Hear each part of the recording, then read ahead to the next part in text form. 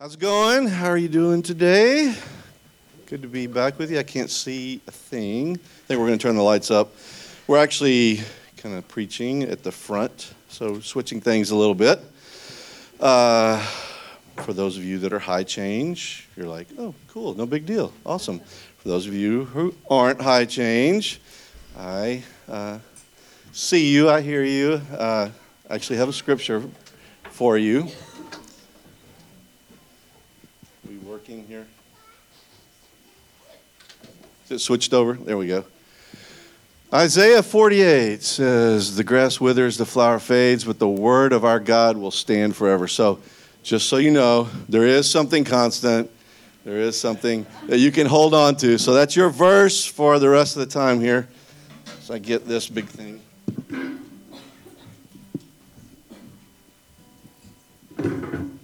So I broke the little thing that goes on my head. It doesn't fit very well. So I'm holding this today. If you did not get a little Bible journal last week, raise your hand. We got some in the back. We'll pass those out. Also, if you need a pen, there's a box of pens back there. If I can get some guys towards the back, anybody to hand those out. If you lost yours and need a replacement, give us $5. Hang on to it. Write your name in it when you get it, somewhere where we can see that. There were a few left up here last week and a few that got traded around. So hopefully we can keep up with those. It's going to be for a while. So, and write really small, by the way. I noticed Ashley's book was already full. So I don't know what we're going to do about that. The other constant is that we're still in the Ephesians series, which we started last week. So haven't changed on you there either. So we're in Ephesians chapter 1. We've titled this series Love Incorruptible, from the last two words of the chapter. And kind of to say this is where we're headed. This is what we want to be about by the time we finish this series, that we understand God's incorruptible love for us, and we're able to share it with one another and with the world. So if you still need a journal, didn't get one, you want one, raise your hand and we'll make sure you get one. Need a pen, there's a box of those available too. We're going to review just a little bit, starting with chapter 1, verse 1. We read, if you want to open it up and follow along, Paul, an apostle of Christ Jesus by the will of God, to the saints who are in Ephesus and are faithful in Christ Jesus. We said the apostle Paul wrote this letter. He wrote it to a group of churches in Asia Minor, of which Ephesus was the biggest, most well-known, but most scholars believe that it wasn't written specifically to the church in Ephesus, but that was a collective of churches that it was written to, almost such that if you were reading this in one of those churches, it was kind of meant for you to be able to just insert your church's name, your town in that. So we can do that today. It's a very contemporary letter. There's not a lot of specific to like that region or to that city that addresses a problem. Not that we can't learn from that, because we do in many of Paul's other letters, but this one is just so general in nature that we can just really insert to the church called Community Church. And so that's what we're going to do. And he wrote this so that he could teach basically these new believers what it meant to be in Christ. That theme comes up over and over again, and we want to underline it every time we see it as we go through and read, because it's the most important thing about what we're studying in Ephesus, that we understand and know that we are in Christ. And this was a big deal because this was not just a God's people, the Jewish people understanding, but now the Gentiles were beginning to understand that they were a part of God's chosen people as well. and that God created them to be basically a new society. He's working in them to do something completely different in the world with them. And so raising them up out of the culture that they're in to be kind of a new society in this world. And that society is characterized by his incorruptible love. And so it's from him, it's to us, it's given back to him from us, that love. It's shared with one another, and it's shared with the world. So our challenge then is to believe that truth, that we are in Christ, to be able to live that truth, and live like we believe that truth, to proclaim it to the world, both in deed and in word, to stand firm in the midst of a culture who says, we don't really care, or we are diametrically opposed to you being that way, and to, as we stand firm, await the ultimate fulfillment of that reality that we are in Christ. So let's read on. We covered a little bit of chapter of verse 3 last week, but we're going to hit on that some more this week. So we're going to read the rest of that now as we continue. So not on the screen, but in your journal. Paul goes on to say, "Blessed be the God and Father of our Lord Jesus Christ, who has blessed us in Christ with every spiritual blessing in the heavenly places, even as he chose us in him before the foundation of the world, that we should be holy and blameless before him. In love, he predestined us for adoption to himself as sons through Jesus Christ, according to the purpose of his will, to the praise of his glorious grace, with which he has blessed us in the beloved." And that's where we'll stop today and focus in on. Let's pray. God, as we encounter this beautiful, magnificent, rich text that you have given to us to show us who we are in you and to inspire us to worship, may you just draw us close to you today. Just pull us in close to your heart, Jesus, and teach us, train us, correct us, rebuke us if necessary, but make us understand and be able to live in light of that truth. We thank you in Jesus' name. Amen. All right, so what gets you excited as an individual? What do you really enjoy, get passionate about? Like if somebody starts talking about it, you're really into the conversation. Like if we go to Chewy's tonight after church, and we start talking about, what topic might come up that would cause you to put your fajita down and just really, a sparkle in your eye, you're engaged in what we're talking about now. What is that for you? Think about that. A lot of us have things that we just kind of, that's our thing. We're really passionate about. We kind of nerd out on certain things. And that just means that, not everybody's really interested in that. Originally, I had, as kind of an intro tonight, a basketball illustration. Well, God, graciously kind of let me go through that and took that away, and that's fine. And it's probably for the best, because probably a lot of you would have been like, I don't really care. I don't really even know who Hamidou Diallo is, and that today is the NBA All-Star game. Doesn't mean anything to me. So you would have been like, we'll just be nice and smile and nod and play along with Scott, and that's okay. And I would have appreciated it. But what is your topic? What's that like that for you? I really enjoy talking about basketball. I enjoy talking about church. I enjoyed a few other things as well, but those two probably at the top of my list. If those things come up, we're going to talk about it. If you want to talk at Chewy's tonight about the Tennessee-Kentucky game, I'd love to. Okay?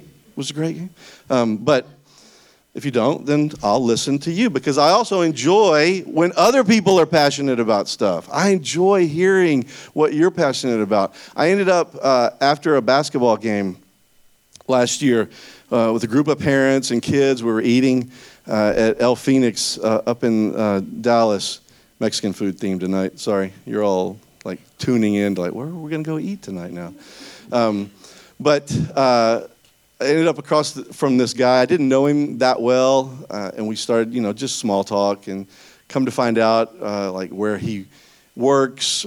He's an executive with a company that builds highways, and so I started to ask him questions about building roads, stuff I was curious about and interested in genuinely, and he, was definitely interested in it and talking about it. And at some point in the conversation, it was obvious that he was kind of like getting a little uncomfortable and then he paused and said, I don't think I've ever talked to anybody outside of the office this much about roads before. And I was like, okay, I'll take that as a compliment because I was enjoying the conversation. So what is it that you really enjoy talking about? We're going to see what Paul enjoyed talking about in a second.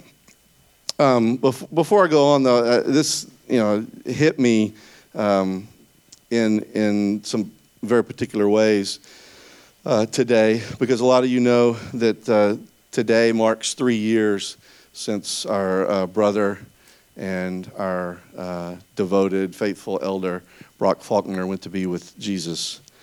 And so we're remembering him and thinking about him in a special way today, as I know Brittany and the kids are. And so I want to say some more about that. Before I go on, though, I just want us to pray over them. And if that's okay with you, if you think it's weird to stop in the middle of a sermon and pray over people, then you're probably in the wrong church. So that's okay. So Thad's going to lead us in a prayer. If you would just pray with him as we pray. Yeah, you can get around Brittany and the kids, put a hand on them, and let's pray over them.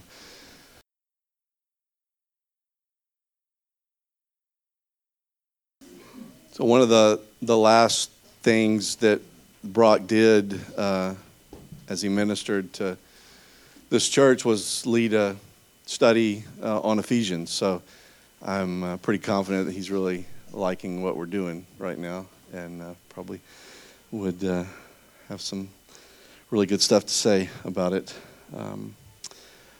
Most of us have some great memories of Brock.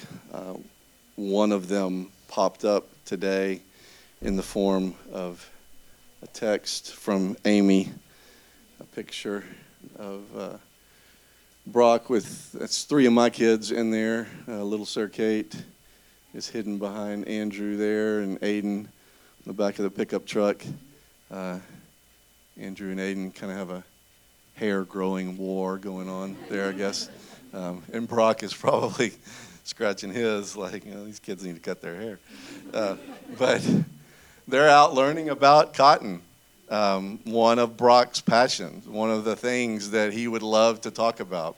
And it was really cool, Amy, I didn't tell you this, but I was actually writing this very part I was adding this part of what I was going to talk about today when that text came through. So I knew immediately, basketball illustration out, Brock in. Okay, so was a no-brainer there.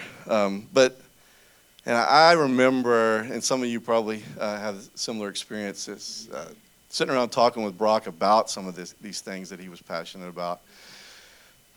Whether it was dust in Colorado or pistachios in California or cotton in the Brazos Valley or John Deere tractors of any kind.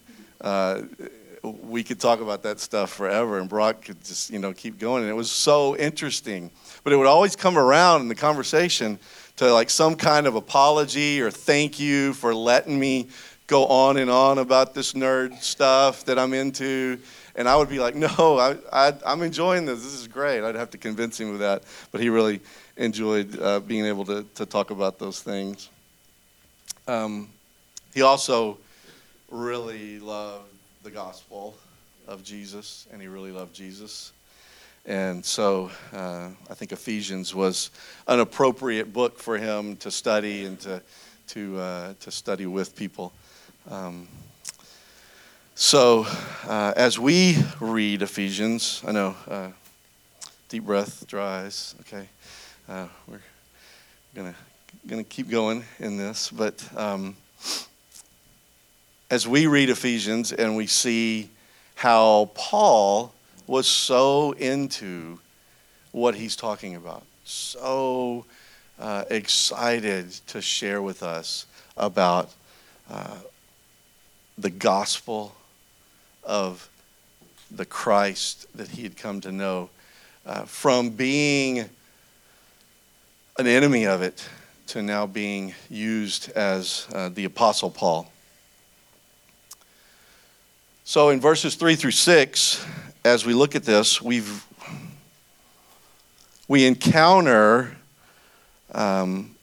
this pinnacle of Paul's ministry in many ways, because as scholars look at this text, and we talked about this last week, but they call it things like the crown of Paul's theology, the consummate and most comprehensive statement of the meaning of Christianity.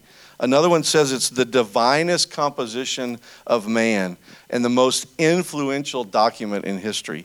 There is so much good stuff theologically and practically in the letter to the Ephesians. And it's apparent right away that Paul is excited about this, and he's excited about sharing just praise and worship with the hearers of this letter.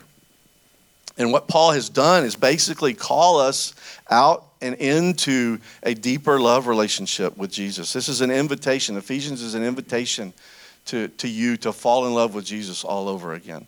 And so that's what we hope to do.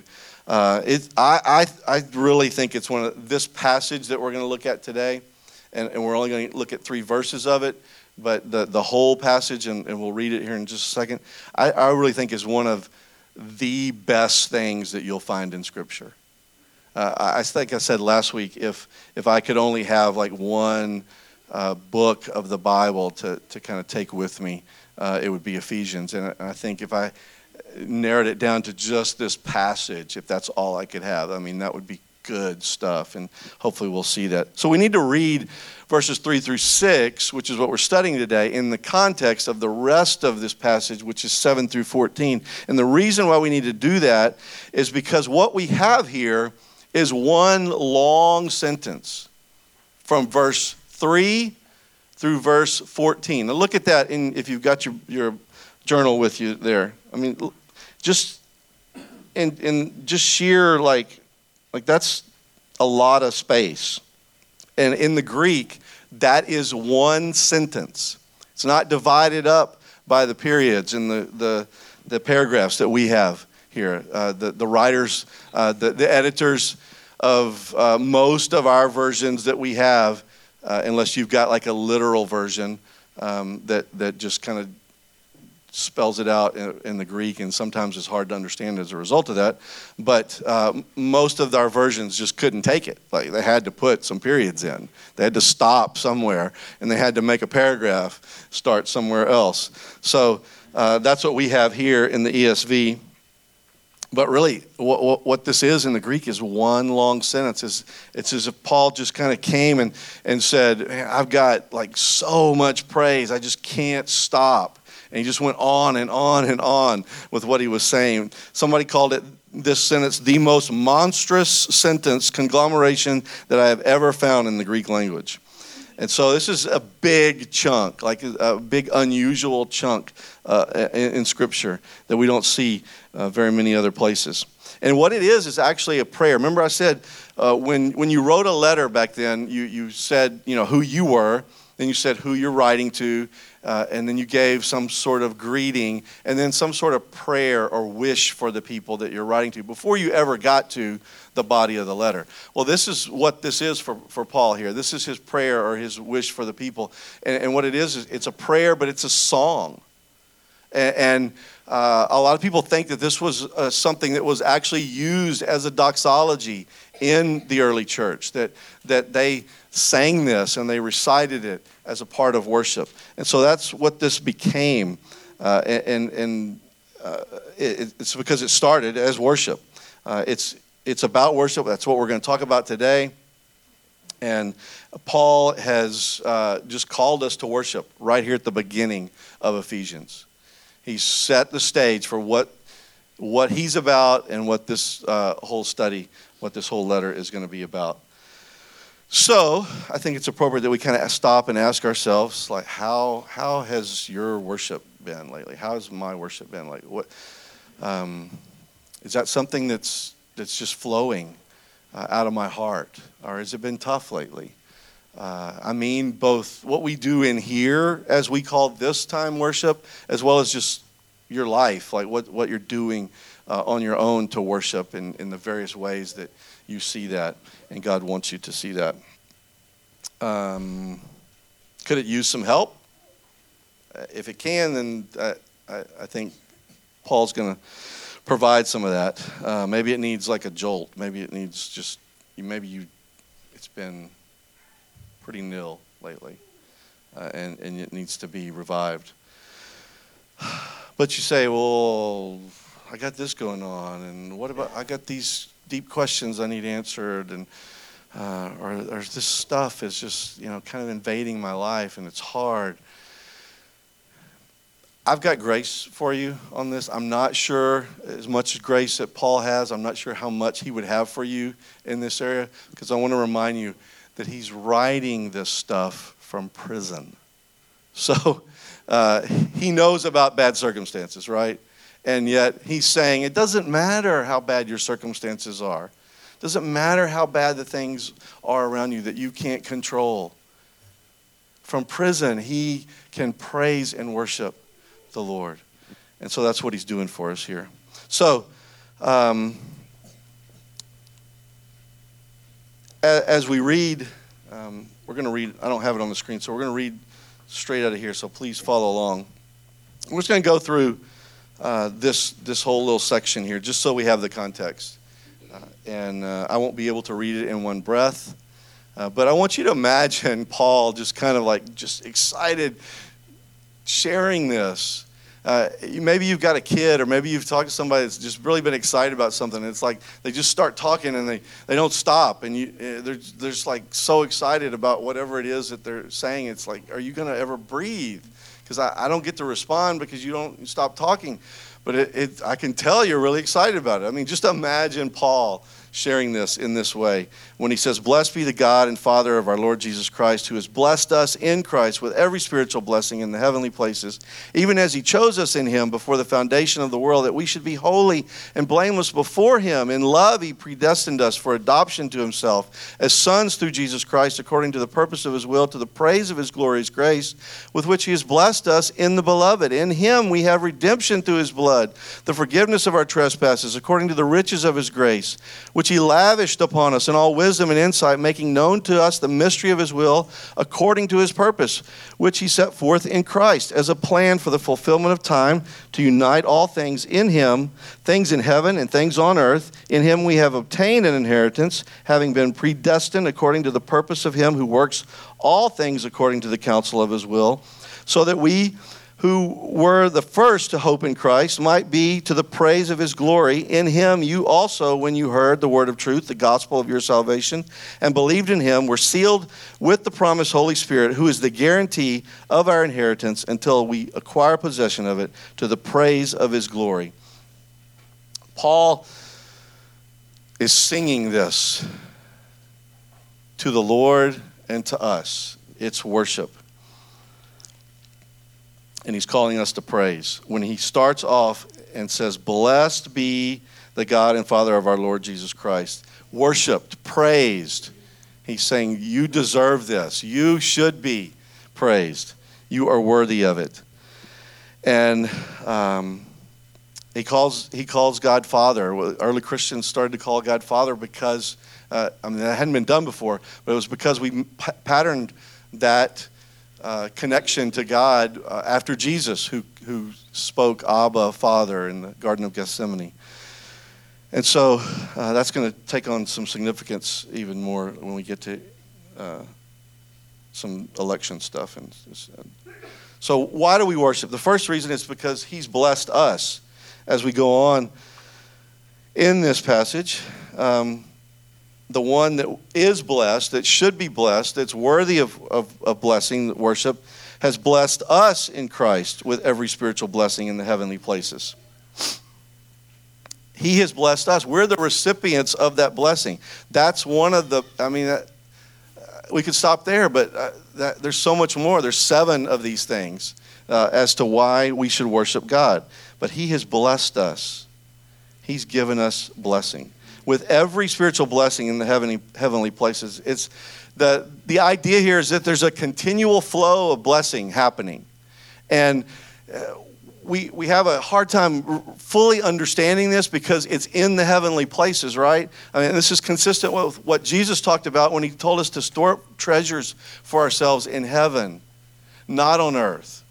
And so it's as if that there's some kind of storage room or some kind of thing going on in heaven where you're not there in the same way that people are there. Like Brock is getting those blessings right now and realizing them in some powerful and some significant ways. And yet maybe there's like an empty chair that's got your name on it, Buck, and the roll is called every day, and we see that Buck's chair is empty, and so maybe Brock or maybe an angel or maybe Jesus says, okay, that's all right. Here's one of these blessings that I got for Buck. Okay, I'm going to set it right here. It's like it's being stored up, and yet it's ours. It's got our name on it. It's there for you. And so that's what he's saying when he says that every spiritual blessing in the heavenly places, it's that already not yet tension that we live with as believers, where we're citizens of heaven, but we're still here. Verse 4 goes on to say, even as he chose us. It was God's idea. It wasn't our idea. God chose us. God chose you. And the us means that this was a big deal because it included the Gentiles now. God's chosen people, it wasn't just Israel. And we get to be included in that. The other thing that's important about this is that it's plural. Now, this is where we kind of start to maybe go off on a tangent, which we're not going to do today as we talk about the doctrine of election. That's not the point of what Paul is talking about here. Again, the point is worship. He goes on in great detail about election and predestination in Romans 9 through 11, if you want to get more from that. But that's not what we're not going to go there in detail. And to recognize that when he's talking about it here, because everybody wants to get caught up in kind of the negative side of election or predestination, like what does that mean for those who aren't? Well, he's talking about those who are, and he's talking about it in a plural sense of us as the church. So it's not even, in this particular passage, it's not really talking about individuals. So let's not get sidetracked there. And if I just gave you that sidetrack to run with, sorry, we can talk about it later. But there is a paradox, obviously, in Scripture, and there is a mystery. And there's a lot of mystery in this particular passage. There's the mystery of the Trinity is really revealed in some significant ways. We don't have, the Trinity's not, specifically talked about in the Bible. You know that, right? That's something that we've gathered from the teachings of the New Testament, and even some from the Old, that we have understood and rightly so become comfortable with a doctrine of the Trinity. There's a lot of mystery there still, though. But in this passage, it talks about God the Father, God the Son, and God the Holy Spirit. So that's an important part of our theology that is mysterious. There's a lot of mystery about how humanity, how God can love humanity and yet give us this ability to choose not to worship him, and how that relates to our individual salvation and all this with election and predestination. So there's a paradox of free will and election in the New Testament, but the New Testament itself seems kind of comfortable with leaving it at a mystery. So I think we can be okay there too. The Bible is really a lot about election. There's a lot of election in the Bible. God chose Israel. Jesus chose 12 disciples. So the main thing here, I think, is to not get too caught up in that and to not be arrogant about the fact that God has chosen you. that you're a part of that if you know yourself to be a Christ follower. Something happens, though, in some of that theology where arrogance creeps in and it's kind of ugly. But what it really should do is spur us on toward obedience and to worship.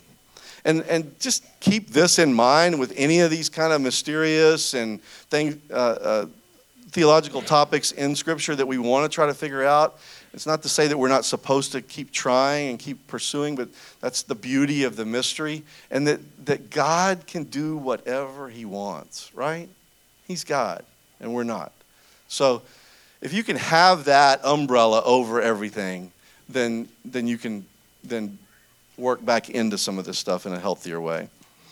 All right, so when did he choose us? Well, he chose us in him before, and that's that in Christ again, so that would be a good one to underline.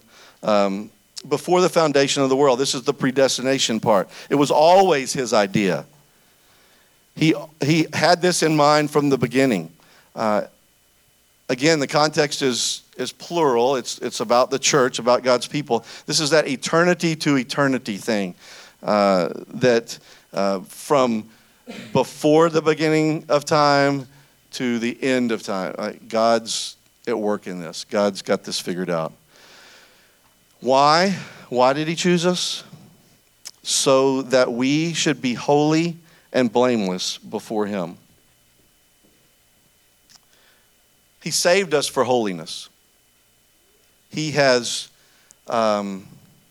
he's brought us in to be holy.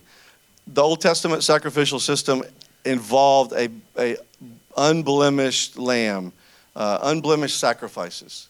Jesus then became that for us. And now we are what? In Christ. So we are a part of that holy, unblemished, blameless sacrifice to God. And that sacrifice of worship that Romans 12 talks about. Because we're in him. What we've got to do now is seek to live in that reality. We've got to figure out what that's supposed to actually look like in my day-to-day life, and how do I apply that? How do I carry that out? And if you're not willing to engage in some level of evaluation about the holiness spectrum of your life, then something's wrong as a Christian. We've got to be willing to talk about that stuff. It's got to be up for debate, like, are we pursuing holiness? And I think this would be a good topic for Com Group this week, and that's probably where we'll go with it. Verse 5 says that in love,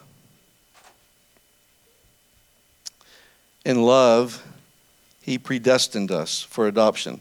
Now, in love can go with verse 5, or it can go with verse 4. They're not real sure. Some versions will have it, the sentence kind of ending in love with verse 4, and some in love he predestined us for adoption to himself. It doesn't really matter. It fits both places.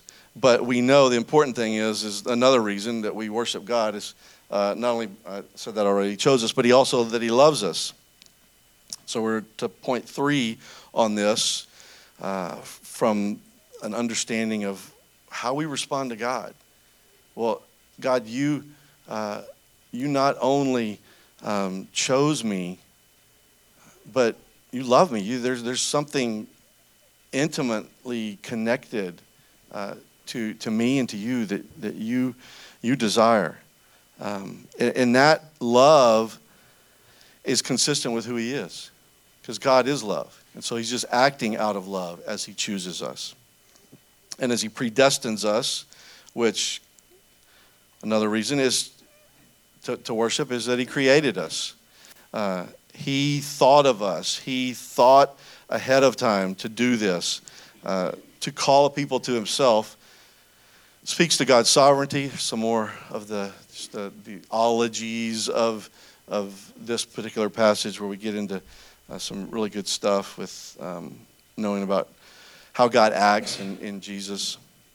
But God is over everything, and he's working the way he wants to work in the world, in the universe, and in our particular lives.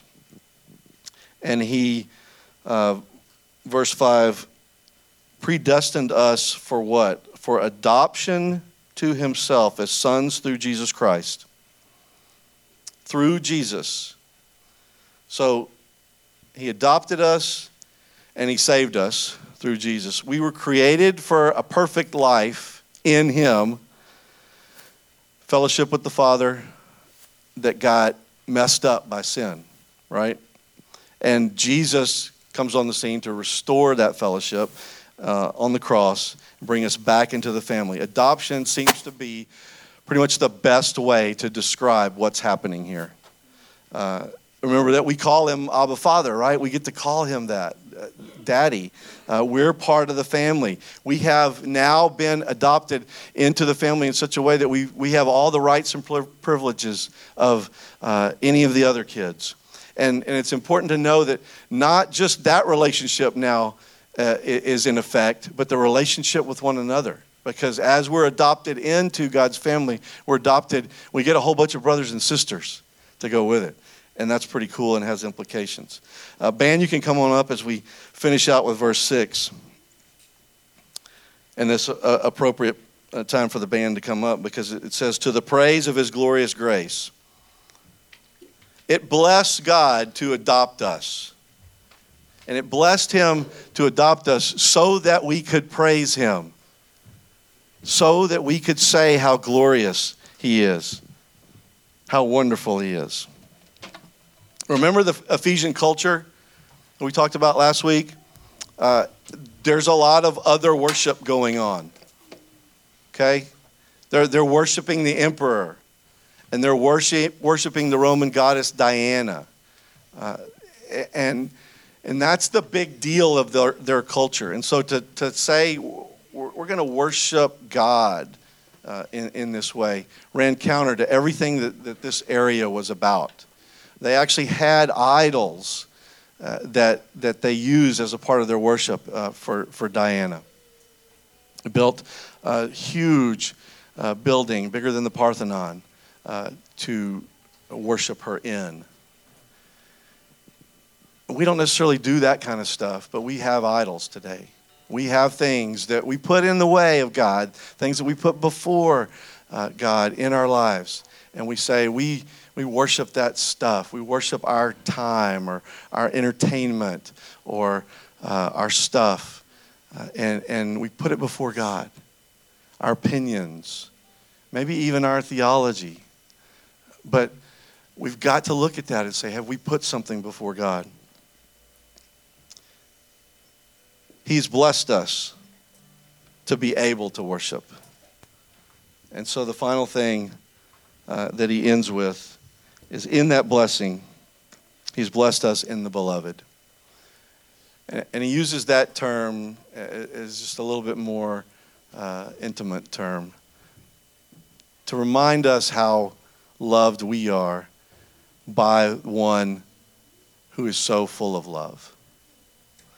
So as we apply this stuff, and we're going to talk about some more before we leave today after announcements, but there's really only one appropriate application for this, and this is why we kind of flipped the service a little bit, and that's that we need to worship God. Now, as I said before, this isn't the only way that we worship God, but this is one way, and this is the way right now.